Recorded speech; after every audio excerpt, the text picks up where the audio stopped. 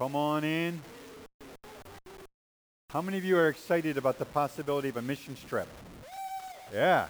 How many of you want to go to Costa Rica?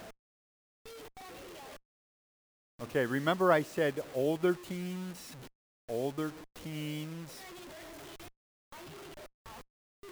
We did have, I believe, I'm looking to the back, one more announcement for those of you that are not Facebook savvy, perhaps. We have one more announcement of a new baby who has been added to our numbers.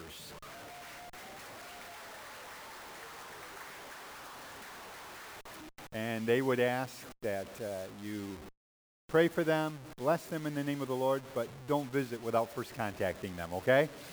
Good, I appreciate it. Let me ask you, what is the earliest age you have a conscious memory? And by that, I don't mean one that your parents told you so often that it almost became your memory, but you don't really remember it, where they show you a picture and they tell you all about. What's the earliest age you have for a memory? 5. Did you really say 1? Who said 1? You have a 1-year-old memory. Man, it must have been traumatic. Yes.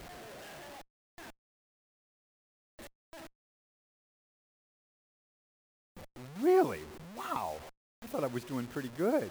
I have a very vivid memory of living in a house that was located between Palmyra and Macedon, New York. I found out yesterday it's a house that my grandfather built. I didn't know that until yesterday. He actually built 2 houses side by side that were basically small, little, like 1,000 square foot ranch houses. I remember this memory because I got upset at being yelled at by my dad and mom. And so I took the only precious item that I owned at that time, which was my ball cap, put it on my head, and I told them, I announced to them, I'm running away from home. And they said, fine. And I walked down the road, Emerson Road, to the end of Emerson Road, and where you would have had to turn onto what I believe is Sand Hill Road, they said. I couldn't remember the name. And at that point, I decided it was probably not the best decision, and I came back home.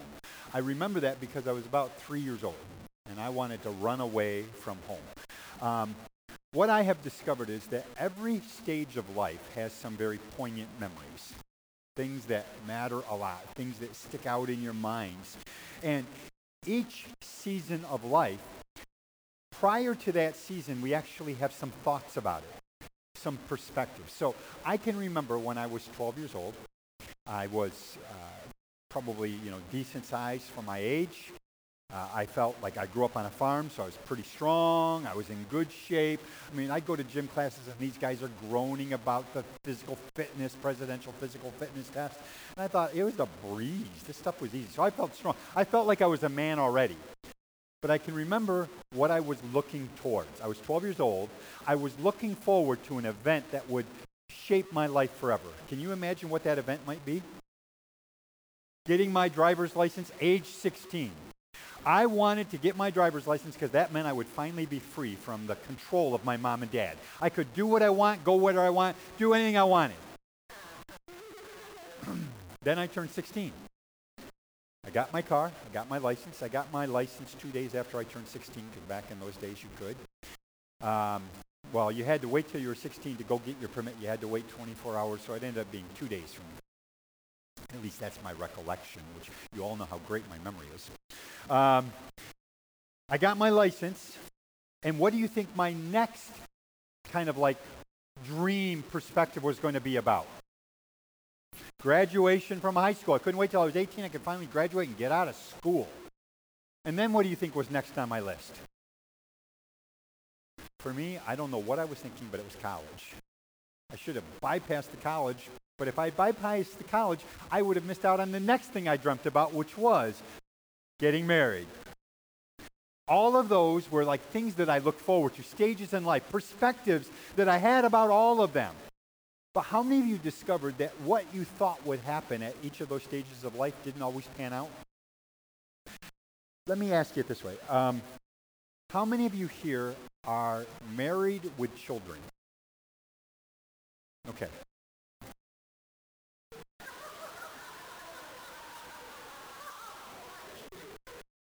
whoa. Did you see the look, too? Scary. How many of you, prior to your marriage, had a view about marriage that didn't pan out once you got married? Things were not quite the way you thought they were going to be. And all the guys are looking like, can I afford to raise my hand? My wife's sitting next to me. How many of you had perspectives about children prior to having children, and once you had children, it didn't work out quite that way? I can remember, this is a vivid memory. I'd never even asked Karen about this. Karen's sister had children, and we were married at the time, and we were at a family gathering at their house. And I can remember the children were going crazy. They were acting nutso. I mean, wild, running all over. I can remember one of them kicking me because that's how he showed his affection. The other one climbing on you. And I'm thinking, this is just crazy. And we were married. And my vivid memory is going home and saying to Karen, when we have kids, our kids will never act like that. And then we had Jonathan. Thank you very much. What I want you to catch is that all of us go through change points in our lives, and each of those change points, prior to the change point, we probably even have perspectives, viewpoints about them. And when they happen, they don't always happen the way that we expected they would. And that's an opportunity as we go through each transition in life for us to actually grow and to change, to actually exercise a little bit of humility and to say, apparently I didn't know everything I thought I knew and it's not quite as easy as I thought it was. How many of you have ever judged somebody and then had to go through something similar and realized it wasn't quite as easy as you thought it was when you were judging them? I think probably we all had. This morning, I want to specifically talk to you about Family Life Church and some things that we have been praying about for quite some time, have been dialoguing about, discussing together, things that we believe are change points for us. Now, let me start off by saying that I believe everybody looks for some level of family or community. It's part of the reason why we named this Family Life Church, is that family is a priority, a value among us. It's very, very important. And everybody's looking for it. But one of the interesting things is that in families or in communities of churches, there are change points. The average pastor, do you know how long the average pastor stays in a church in the United States of America? When I started out, it was 2.5 to 3 years. It has now grown to 4 years. That's how long the average pastor stays in the church. And it's not only pastors who change churches, by the way. Sometimes people change churches. I read a survey recently which said people change churches as, no, I didn't read it. I listened to it. I'm sorry. People change churches as often as people change their underwear.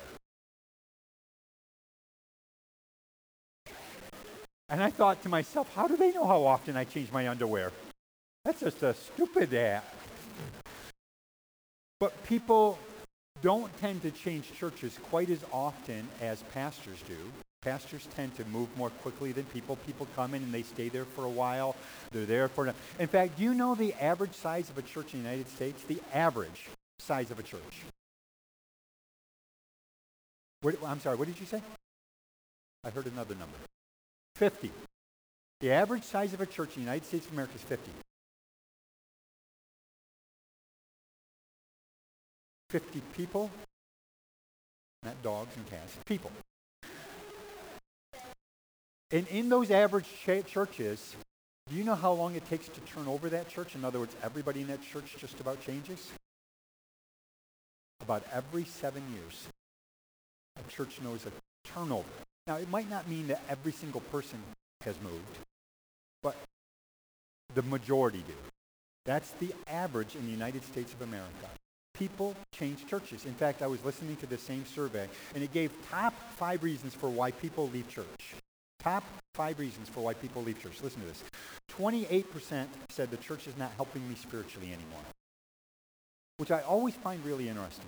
People will come into the church and talk about how they love the church, they love the preaching, they love the teaching, it's helping them so much, they're growing so much, and a year later they're leaving the church because, well, you don't feed me anymore. Wait a minute, it's the same person giving the same kind of stuff. It's the Bible. How is it no longer feeding you? I would suspect that something has changed for somebody else. Number 2, they didn't feel engaged or involved in the work of the church. And I would say to you, get as involved as you want to be. That's on you. Don't be, well, yeah, I just feel called to something. Get involved. I met with somebody recently who was talking about missions, and I said, if you have a heart for missions, get involved where you can right now in missions. Don't wait. Number 3, they didn't like the other church members because they felt judged. 33% of the people said they felt judged by the people in their church, so they left. Number 4, this one will just go by really quickly. 43% said they didn't like the pastor. It's easy for you to laugh. Thank you. I don't even know who said that, but thank you. Number 5, too many changes. That's where I was going. The vast majority of people leave church because the church is making too many changes. But here's my point. If you change churches, it's assured that church won't change you. Because you're going to just keep going. I mean, I've been married now for 37 years. Whoa. Here's my point in saying that, not so you just cheer for us. You should be cheering for her. Things happen on the long haul of marriage that can never happen in the first couple of years. It takes time. And so one of the values of sticking with it, I've now been in this town for 26 years. We're celebrating our anniversary this week. 26 years in this town as a pastor. Things were said to me now that I don't believe ever would have been said to me 26 years ago. I sit down at Bud's and people ask me questions and talk to me about things I don't believe they ever would have before. I go through this town and people call me Pastor Chris by name, even though I have no clue who they are. As far as they're concerned, in fact, I had somebody say to me recently, "You're the town's pastor," or some such wording like that. They said, "You sit down here and you hold court." And I do. But that doesn't happen right away. It takes time, sticking with it over the long haul, and not leaving just because things change and you liked it better the old way. So what I want to talk to you about this morning are some things that, as a leadership team, we have been talking about, praying about for quite some time, some changes that are coming down the pike. Now, I've already kind of talked a little bit about some of the more administrative changes, like you might have noticed, which that itself will actually change a little bit. You noticed a welcome center out there as we come in. We're going to begin to say, let's bring our friends, our neighbors, our relatives into the house of the Lord and see people get saved and see this church begin to grow. Because I think this church is way better than its size reflects. I think God has something really good here. And so we want to make sure people are welcomed. So we're making some changes. We're talking about the ministry team changes that are going on. So there's changes going on. But in the midst of all of those changes, I have been given the responsibility of talking to you this morning about some things that won't change. There are some things that will never change in this church. When we began this whole process, began to dialogue and pray together, we went back to our very inception back in 1974 when this church was birthed. And we looked at what are some of the things that were part of the warp and woof of this church at that time. What were things that were like values that they held dear? And in looking at those, we came to the astonishing understanding that those things are still a part of who we are today. They haven't changed. We have core values. We have perspectives that are ours, that are always going to be ours. So what I want to do is I want to just briefly go through 5 core values that we identified that will not change in the midst of all of these other changes that you're going to begin to notice around here. Number 1, the first core value is worship.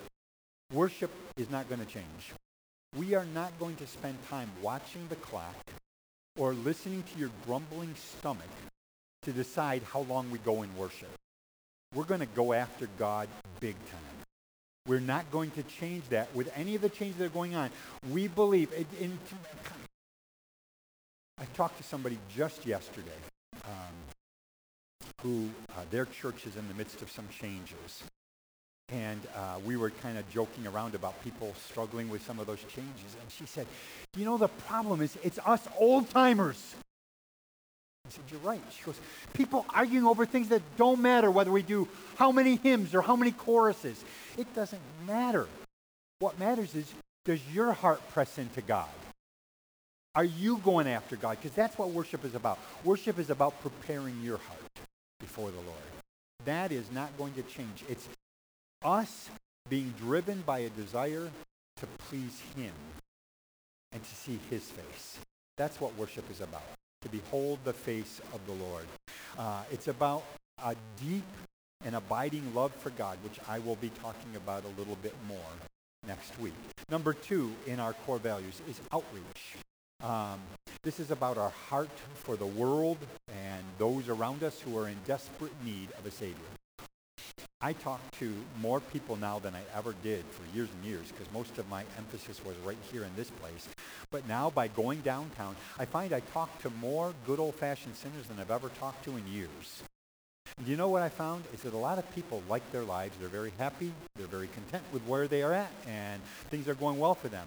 And it would be very easy to watch their demeanor, to listen to their tone, to hear their stories and to think everything's okay. But the truth is, they're in desperate need of a Savior. Because if they don't encounter Jesus, their eternal destiny is set. And I don't want that. I want us to make it hard for anybody in Warsaw to go to hell because we didn't bother telling them. I want us to tell people about Jesus regularly. That's what outreach is about. And for some of you, you can remember different outreaches. How many of you remember Heaven's Gates, Hell's Flames? How many of you were in Heaven's Gates, Hell's Flames? It's funny, every time we did it, I ended up with the same role. I always wanted a different role, but they always gave me the same role. But either way, Heaven's Gates, Hell's Flames was an outreach we did to share the gospel to people. How many of you guys remember when we did Picnic in the Parking Lot? Picnic in the Parking Lot. Do you know, you can say what you want about how much fruit comes from these events, which is always what we do. When we get done with an event, we always look like, did it do what we wanted? Did it produce fruit? Do you know that at our first picnic in the parking lot, somebody got saved? Do you know who that was? Dave DeGolyer. Or Dave DeGolyer. Where did that come from? Dave DeGolyer was already saved. I hadn't thought of that name in years. Whoa! Talk about a memory flash in that second. Dave Neeson, I'm sorry, I went back to Dave DeGolyer now. Thinking about Dave. Wow. I'm talking about him a long time. Dave Neeson got saved. And how many of you are grateful that Dave Neeson is saved and is a part of this church? It's funny. I go in. I don't announce who I am at Bud's. I don't go in and say, by the way, Pastor Chris is here. I don't. I just go in and I get my coffee and I sit at the table. Dave Neeson comes in. The first thing he says is, this is my pastor. This is Pastor Chris. To everybody. So like, even if they don't know me, they now know who I am. I love that Dave came to that first picnic in the parking lot straight out of jail. And he got saved. And he's been coming here ever since. I love that. Today, I don't know where he is today. We better go find out. He better not be at Tim Hortons still.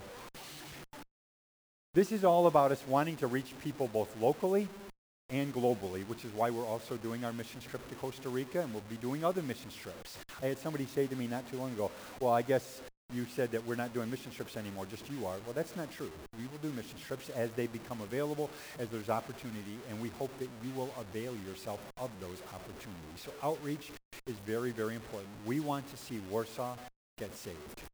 As a whole town, we want to see this town make a difference in its area. Number 3, third value is fellowship. Fellowship is all about family. It's about recognizing that no group of people are perfect.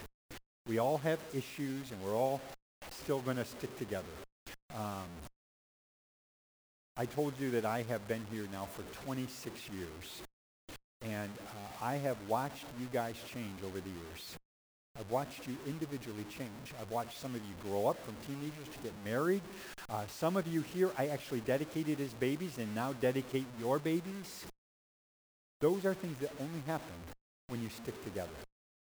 And I love the fact that family sticks together. Right now we're dealing with a family crisis in my own extended family with a nephew who is diagnosed by the doctors as terminal. Family dynamics are off the charts weird and dysfunctional. It's bad. I mean, so much bad that you want to avoid it. But that's still my family. And family sticks together no matter what. You stay together. It doesn't always work well. I mean, Karen and I there have been times when we have not been doing well together, but you stick together. Why? Because that's family. And we made vows together. We're staying together. And so as a family, we're saying, listen, this is not a museum place for people who are perfect that we can put on a shelf and say to everybody, look at them. This is a hospital for people who are sick, but not staying sick. We want people to get well. We want Jesus to meet with people and to get healed, to become whole in who they are. Larry Crabb, some of you might know Larry Crabb. He's a psychologist, Christian psychologist, and he had a quote in one of his more recent books called Connecting. He did for years and years and years psychology ministry outside of the church. And I'm telling you the truth, it came to a point where I wouldn't even read his books anymore because I thought he was so anti-church. He had such an encounter with God that his next book, he wrote and he apologized to every student he ever taught. And this is why he says it. Listen to this. We have made a terrible mistake. For most of the century, we have wrongly defined soul wounds as psychological disorders and delegated their treatment to trained specialists. Damaged psyches are not our problem. The problem is disconnected souls. What we need is connection. What we need is a healing community. The root of all our personal and emotional difficulties is a lack of togetherness. I, therefore, believe that the surest route to overcoming problems and becoming the people we were meant to be is reconnecting with God and with his community. This should be a healing place for folks to come in as they are, but not staying that way, seeing people grow up. Number 4 in our core values is revival. This is all about the banner that used to be in our foyer that said, we are a people of his passion, presence, purpose, and power. We are going to be a people who pursue revival with all of our hearts. Because although we can strategize, although we can plan things, the truth is, only revival can truly change everything. Revival is reformative in nature. I was with Jim and Pat Bauer yesterday down at Walmart talking. They attend Valley Chapel, and we were talking about some different things. Their church is in the midst of some changes too, and people are leaving the church over it. People are upset. And in talking about it, we were kind of half joking about how people get upset about things that in the long run probably don't matter all that much. It's just because they like it the old way. But she said this. She said, Pastor Chris, what we desperately need in this town is revival. And she's right. We need revival. We need the fullness of his presence to come in power and to change us as people. We are a Pentecostal church. That's our birthright, and we're not selling it for any bowl of pottage anywhere. That's who we are. We're going after God. Number 5 is discipleship. We believe it's not enough just to come and sit here forever and to say, I'm saved. I think somewhere, somehow, we need to be a church that teaches and preaches the gospel, helps people to learn and to grow and to change. Paul says in Ephesians 2:10, for we are his workmanship created in Christ Jesus unto good works, which God hath beforehand ordained that we should walk in them. So the reality is God has a job for you. It's not enough just to come here and sit and take up room. You ought to have a part in this church. You ought to look for every opportunity you can serve. You know, Karen recently sent out an email to a bunch of different people about whether they would serve.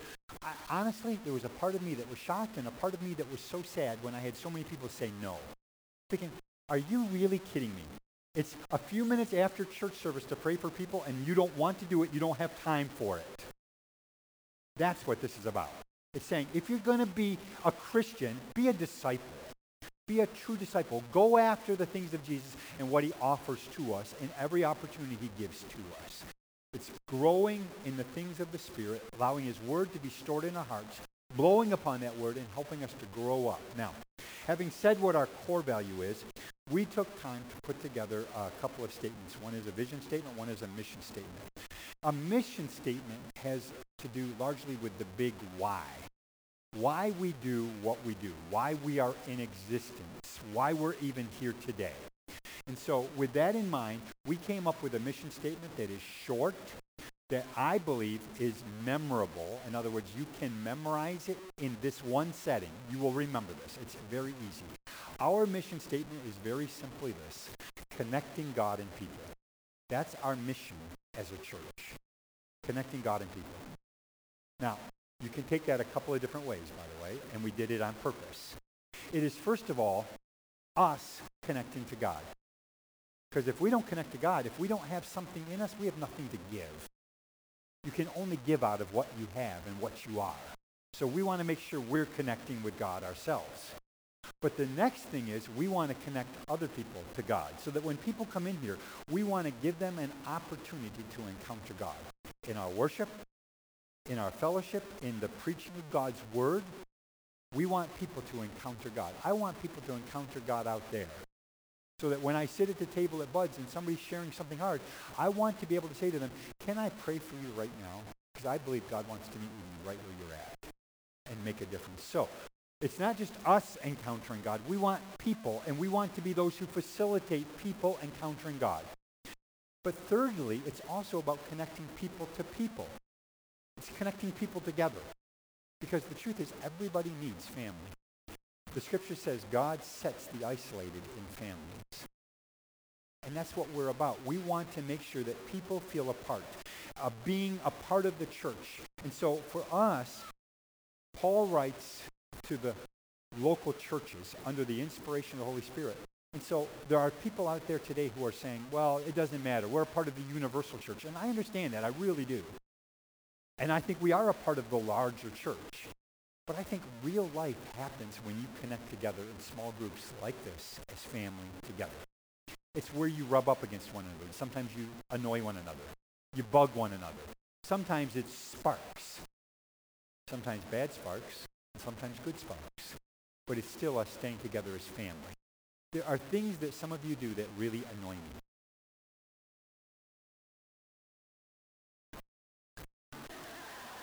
No. And there are things I guarantee that I do that really annoy you, like what I just said. But that's family. Family's not perfect, but family stays together, that loves one another, and it goes on. And it helps one another, hopefully, get better and grow up. So, our mission statement is connecting God and people. And you can remember that. Anywhere you go, somebody says, well, what's your church about? We're about connecting God and people. That is our mission. That's our reason for existence on this earth. Connecting God and people. So Pastor John is now going to come and he's going to explain all the rest of the changes that are going to go on big time. So. Thanks. So I get to share with you guys about the vision. So over the summer, the leadership team got together and we prayed. We spent time looking at everything that we're doing, evaluating everything that we're doing, and we feel like God gave us a clear vision for moving forward. So when I say vision statement, what I mean is this is where we're going and this is what we're going to do. So the vision statement that we felt like God gave us was love God, love people, love Warsaw. That's not very complicated. It's actually very simple, but it's what we feel like God called us to do. And I'm going to give you an overview today of what that's going to look like. And then over the next 3 Sundays, we're going to break that down so that you can understand everything that we're going to do. So next Sunday, we're going to talk about loving God. The following Sunday, loving people. And then the last Sunday of the month, we're going to talk about loving Warsaw. So when I say love God, the Word of God calls us to love the Lord our God with all of our heart, soul, mind, and strength. For us, we believe that that's what we're called to. God is not supposed to be a box that we take out for Sunday mornings and a box that we take out when we're going through a hard situation in life. God wants to be our everything. He wants to be involved in every area of our life. He wants to be our everything. And he wants us to love him. And we're supposed to be in an active relationship with him. This was true for Adam and Eve in the beginning. And it's true for us today still. Adam and Eve were called to be in this relationship with God. It says that in Genesis that Adam walked with God in the cool of the day. And we believe that that's what we're called to, is to be in a relationship with God. We live in a time where everyone is like non-committal about everything under the sun. Like no one wants to really commit to anything. But being in a relationship with God is something that we're going to commit to. And for most Christians, for a lot of us here who have a relationship with the Lord, that's like not a big deal. It's not like I'm saying something like completely revolutionary that we're supposed to have a relationship with God and we're supposed to love him. Like this is not like shocking information for most of you. It's like, of course we're supposed to have a relationship with God. And it's not something it's difficult for you to get excited about. I mean, God took you out of darkness and brought you into light. He took you from a place of being wounded and hurt, and he brought healing and wholeness. Some of you, God walked with you through really, really dark and difficult times, and he brought you out the other side. He's been really, really good to you, and he's been really, really faithful. Amen? So it's not hard for you guys to get excited about loving God. But as we get close to God in relationship with him, I don't know if you know this or not, but scientists say that as couples age together, the way that they look starts to change, and they actually start to look like each other. I mean, I can see Carol and Jack all the time. I mean, he's been looking more like Carol every day. It's like, but it's true. They say that couples, as they get older, they start to look like each other. And as we're in this relationship with the Lord, we should begin to look like him too.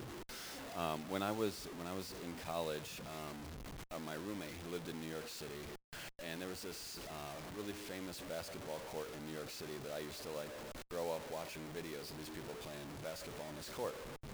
And I always kind of thought like, oh, it'd be fun to go there and play basketball someday. So he asked me to go home with him for a break to New York City. So we went there, and he said, hey, we're going to go to this park and we're going to play. And I was like, whoa, it's crazy. So it was kind of hard to get into the park to play. There's like lots of people that want to play, and you have to like know someone and whatever. So I was like, how are we gonna there's just two of us. Who are we gonna play with, and how are we gonna get on there to play? You know?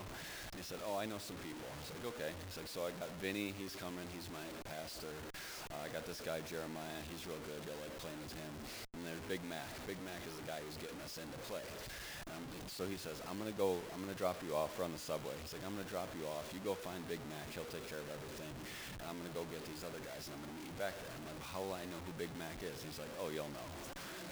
I'm like, okay. So I get to the park, and I walk around, and it was very clear who Big Mac was. I mean, the guy had lettuce hanging out from under his shirt. He had hamburger meat hanging out up here.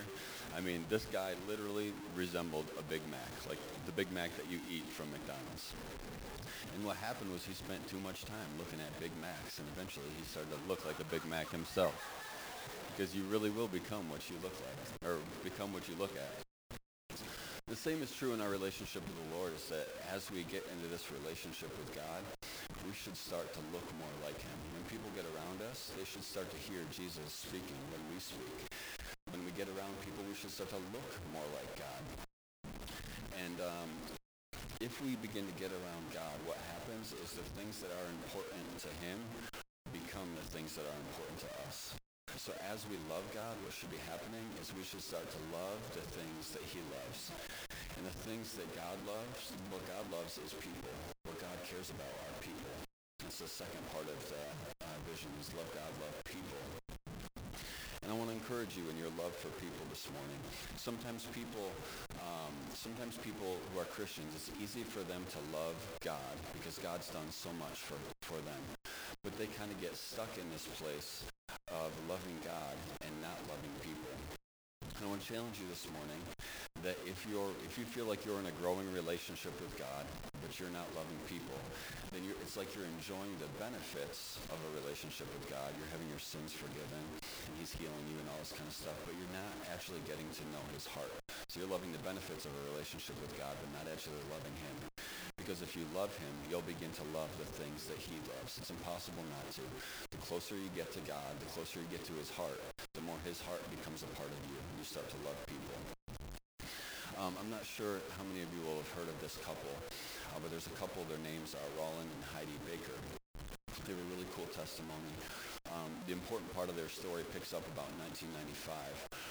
They were both like at the end of their rope. They were exhausted. They were frustrated. Heidi says that she was totally burnt out. She had absolutely nothing left to give. She found herself in a Kmart, and she was back in the back of a Kmart, kind of walking around doing some shopping. She saw this girl like stocking shelves in the back of Kmart, like way in the back, like where people don't even hardly see you. And she just said to God, like, man, that's all I want to do. I want to like get back in the back of Kmart where no one can see me and stock shelves. Like, I've got nothing left to give. I don't want to see any people. I don't have anything left. I'm like totally done. So she was talking to a friend of hers, and a friend of hers said, there's this church in Toronto. It's called Toronto Airport Christian Fellowship, and like God is moving, doing like powerful things at this church. Like, you should go. And at the time, God was moving at this church in Toronto, and people from like all over the world were traveling to this church. They were like, we heard about what God is doing. We want God to do that in our lives. So they went there. So they were supposed to go there for a weekend. They got there, and that weekend ended up turning into a month. They stayed there for 30 days. They never left. And they kind of explained what happened in them during this time. And they said that they got there, they were broken, they were wounded, they were tired, they were like done. They got nothing left to give. And they said that they got there, and they said that it was like they laid down on a surgeon's table, and like God started to do surgery in them. Some of the stuff he was doing in them, they didn't even have any words to explain. She said it was like God was pulling out of her things that like she didn't even know was inside of her. He was healing places in her that she didn't even know were hurt. Things from her childhood that she could barely even remember. Things that had happened over the course of their life where they had been hurt and just had different stuff happen. God started healing these places inside of them, doing surgery in them. That was kind of the first way that she explained what happened. The second way that she explained what happened, where she said it was like love started to explode inside of her. She said it was like there was like these explosions happening inside of her where she had loved before, but what she was experiencing was so much bigger and so much deeper that she would say it was like she was loving for the first time in her life. She had definitely loved before. She had been in love before, but what she was feeling was so huge that she said it was like I loved for the first time in my life. And she loved God, and she felt God's love, and it was like this amazing stuff was happening in their life. So during this time, as they were getting closer and closer to God over these 30 days, their love for God was growing. So they were growing in their love for God. But they were also growing in their love for people. And specifically for them, God started to give them a burden for the people of Mozambique. So this was 1995. And so soon after their time in Toronto, they left and went to Mozambique. And the truth is, they've basically been in Mozambique ever since then. I mean, they've come back here and there, and they come and speak at conferences and stuff like that, or come home and see people. But they've basically been in Mozambique for like the last 20 years. And they set up a ministry called Iris, and they care for widows and orphans. They share the gospel. They feed the hungry. They've seen incredible miracles, like all this stuff. And what happened was it didn't just happen out of nowhere. They were growing in their love for God, and as they were growing in their love for God and getting closer to him, they started to care about the things that he cared about, which are people. And specifically for them, it was the people of Mozambique. That brings me to the third component of the vision, which is Love Warsaw.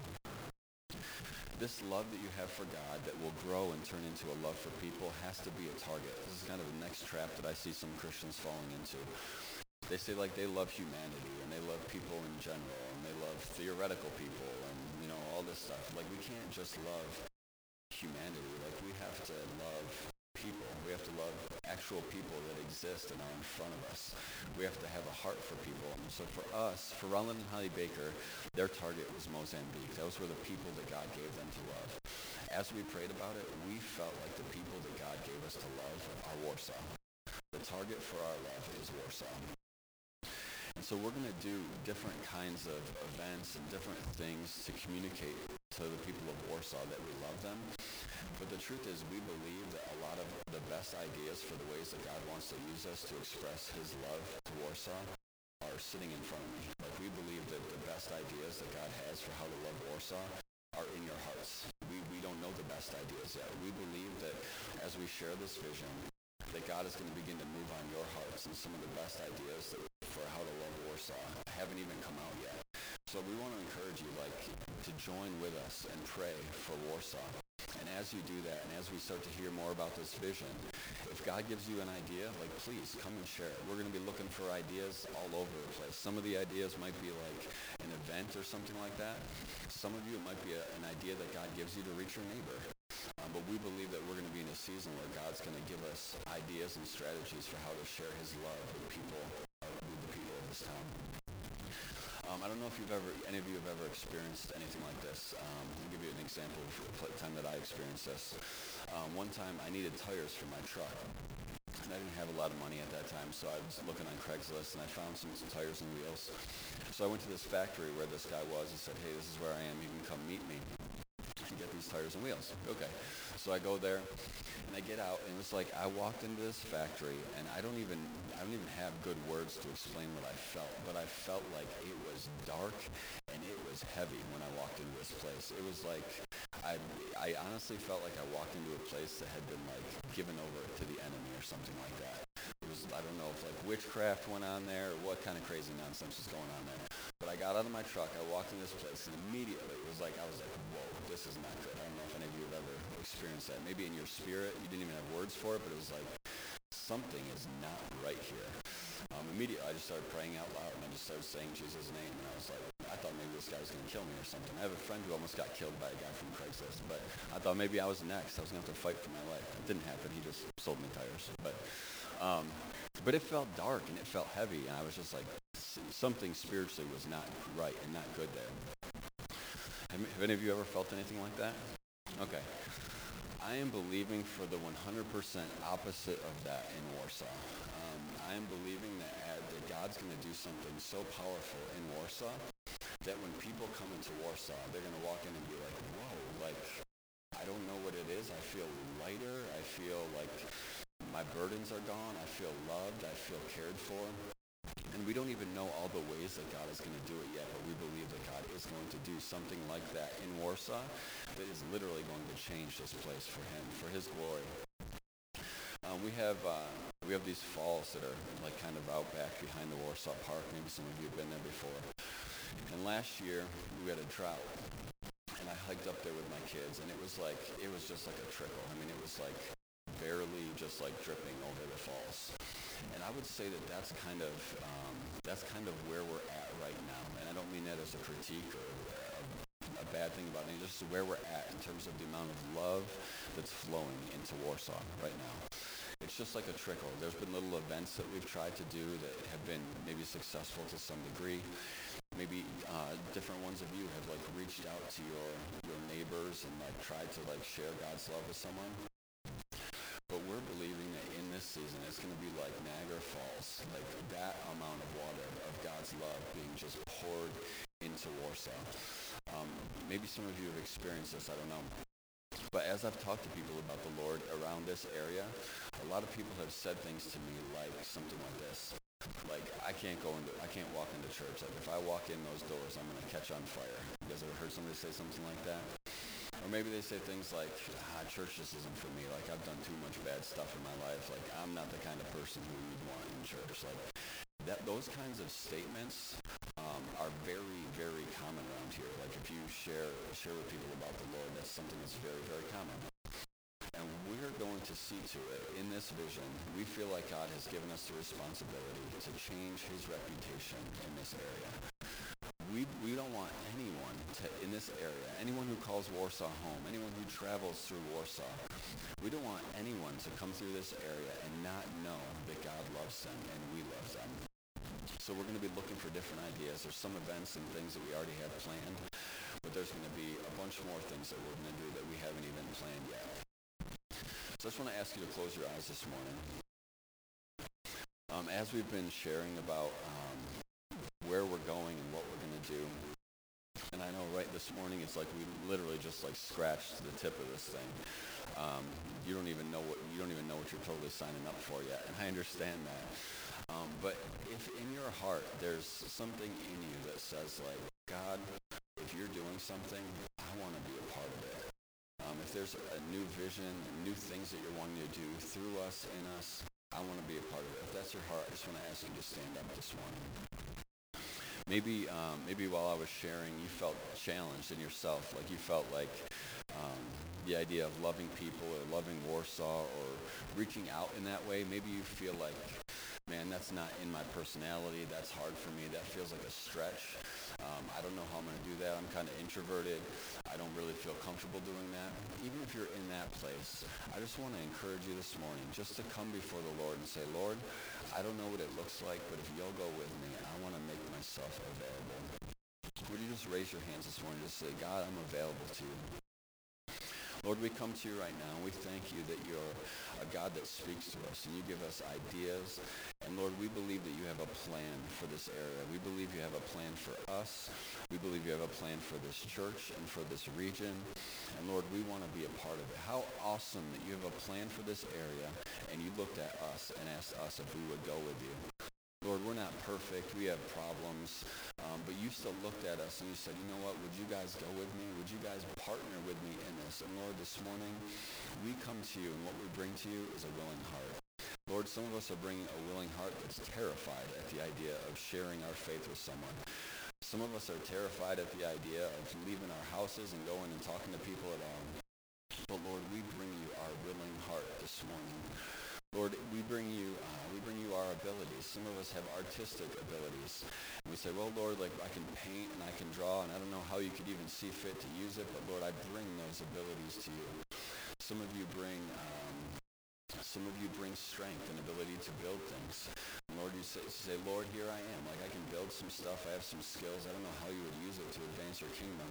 But Lord, if you'd use me, I'm available. Some of you are outgoing and you like to talk to people. And you said the idea of sharing your faith with people is like fun and exciting.